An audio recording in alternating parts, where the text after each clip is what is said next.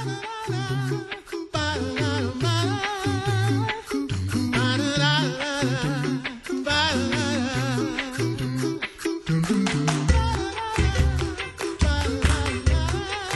listening to The Coffee Hour. I'm Andy Bates. I'm Sarah Golseth. It is Monday, July 29th.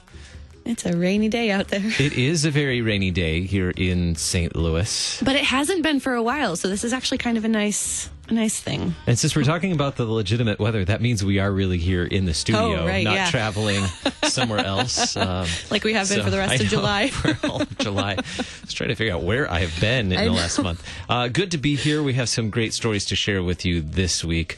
Most recently, coming up today, we get to talk with Pastor Hoffmann and a unique story, a connection he has with a family in their preschool.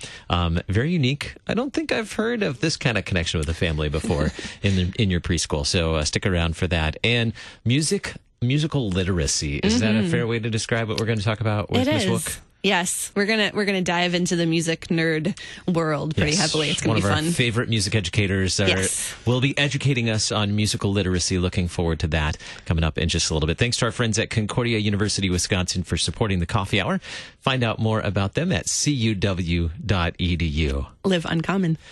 Joining us by phone this morning, Pastor Matt Hoffmann, a pastor at St. Andrew's Lutheran Church and School in Park Ridge, Illinois. Good morning, Pastor Hoffmann.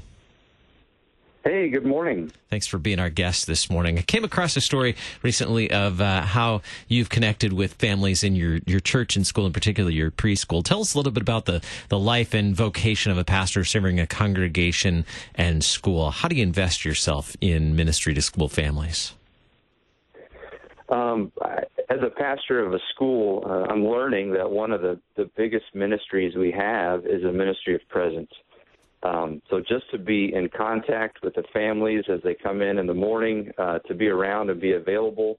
I think once families get to see you and get to know you a little bit, they are able to then open up a little bit. And it's been amazing how many chances we've had to share the gospel, to love families when they've been going through difficult times. Just because, you've been around and they see you and they know you and you know their name. It's amazing what those simple acts can do. Share with us how you learned about a unique story right there in your setting. Yeah, well, one of our preschool teachers, again, ministering to the whole family and not just to the student alone, was able to find out from one of the moms that she had gotten a very difficult cancer diagnosis. And it was a really aggressive form of cancer, and the prognosis wasn't very good. And so she was, able to let me know that this mom needed some prayer. And so I was able to start, because I'd known this mom a little bit, able to talk with her. Her name is Ellen, so I was able to pray with Ellen,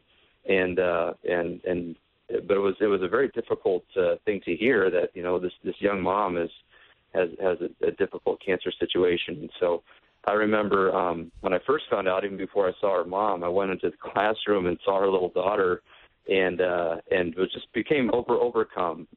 Just thinking about the difficulty, the challenges that this family would have to face. And I remember I played with the kids as I do for a little while, and then I excused myself and found a little stretch of hallway between the church and the school where nobody was, and was I just found myself crying, weeping over the fact that this family was going to be dealing with a very difficult situation and potentially the loss of this young mom. What came next? You met the family, you learned of their need, and you saw the harsh reality set in of the pain of sickness in this world. Where did it go from there? I remember waiting at the end of the day, and Ellen came to pick up her daughter, and we had a chance to pray together. And Ellen has a great church home she goes to. She's not a member of St. Andrew's, but has a wonderful Christian community around her, and I was very glad of that. But it was a chance to pray with Ellen, and she kind of filled me in that she was going in for a PET scan.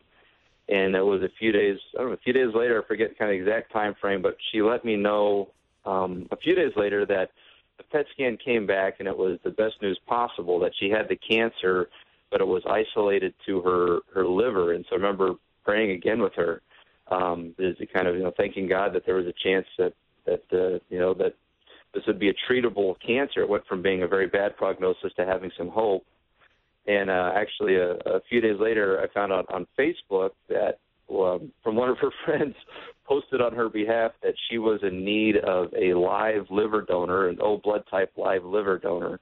And I have an O blood type, so I talked to my wife and said, could I call into Northwestern Hospital and put my name on the list to be a potential donor?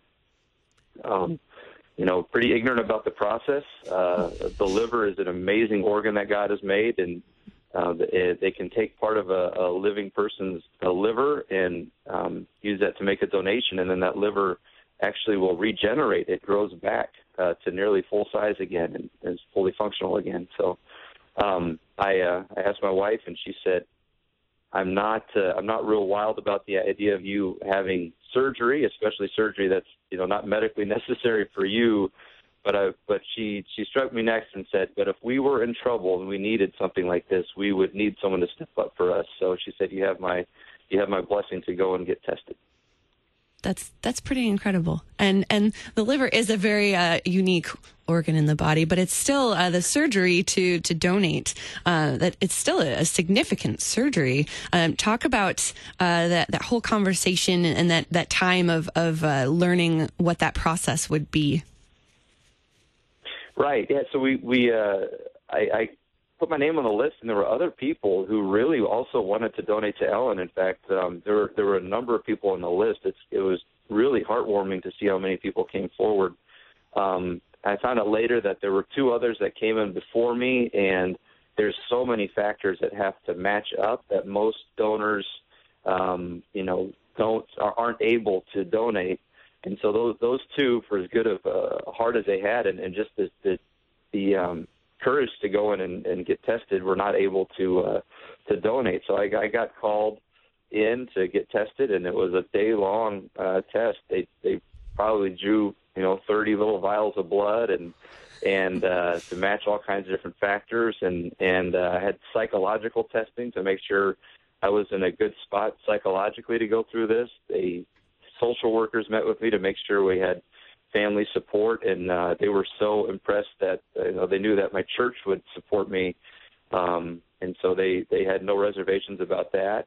And then you go in for an MRI, and they look to make sure your liver has an anatomy that makes it able to give, because you can have a perfectly healthy liver but just not have a good anatomy for donating.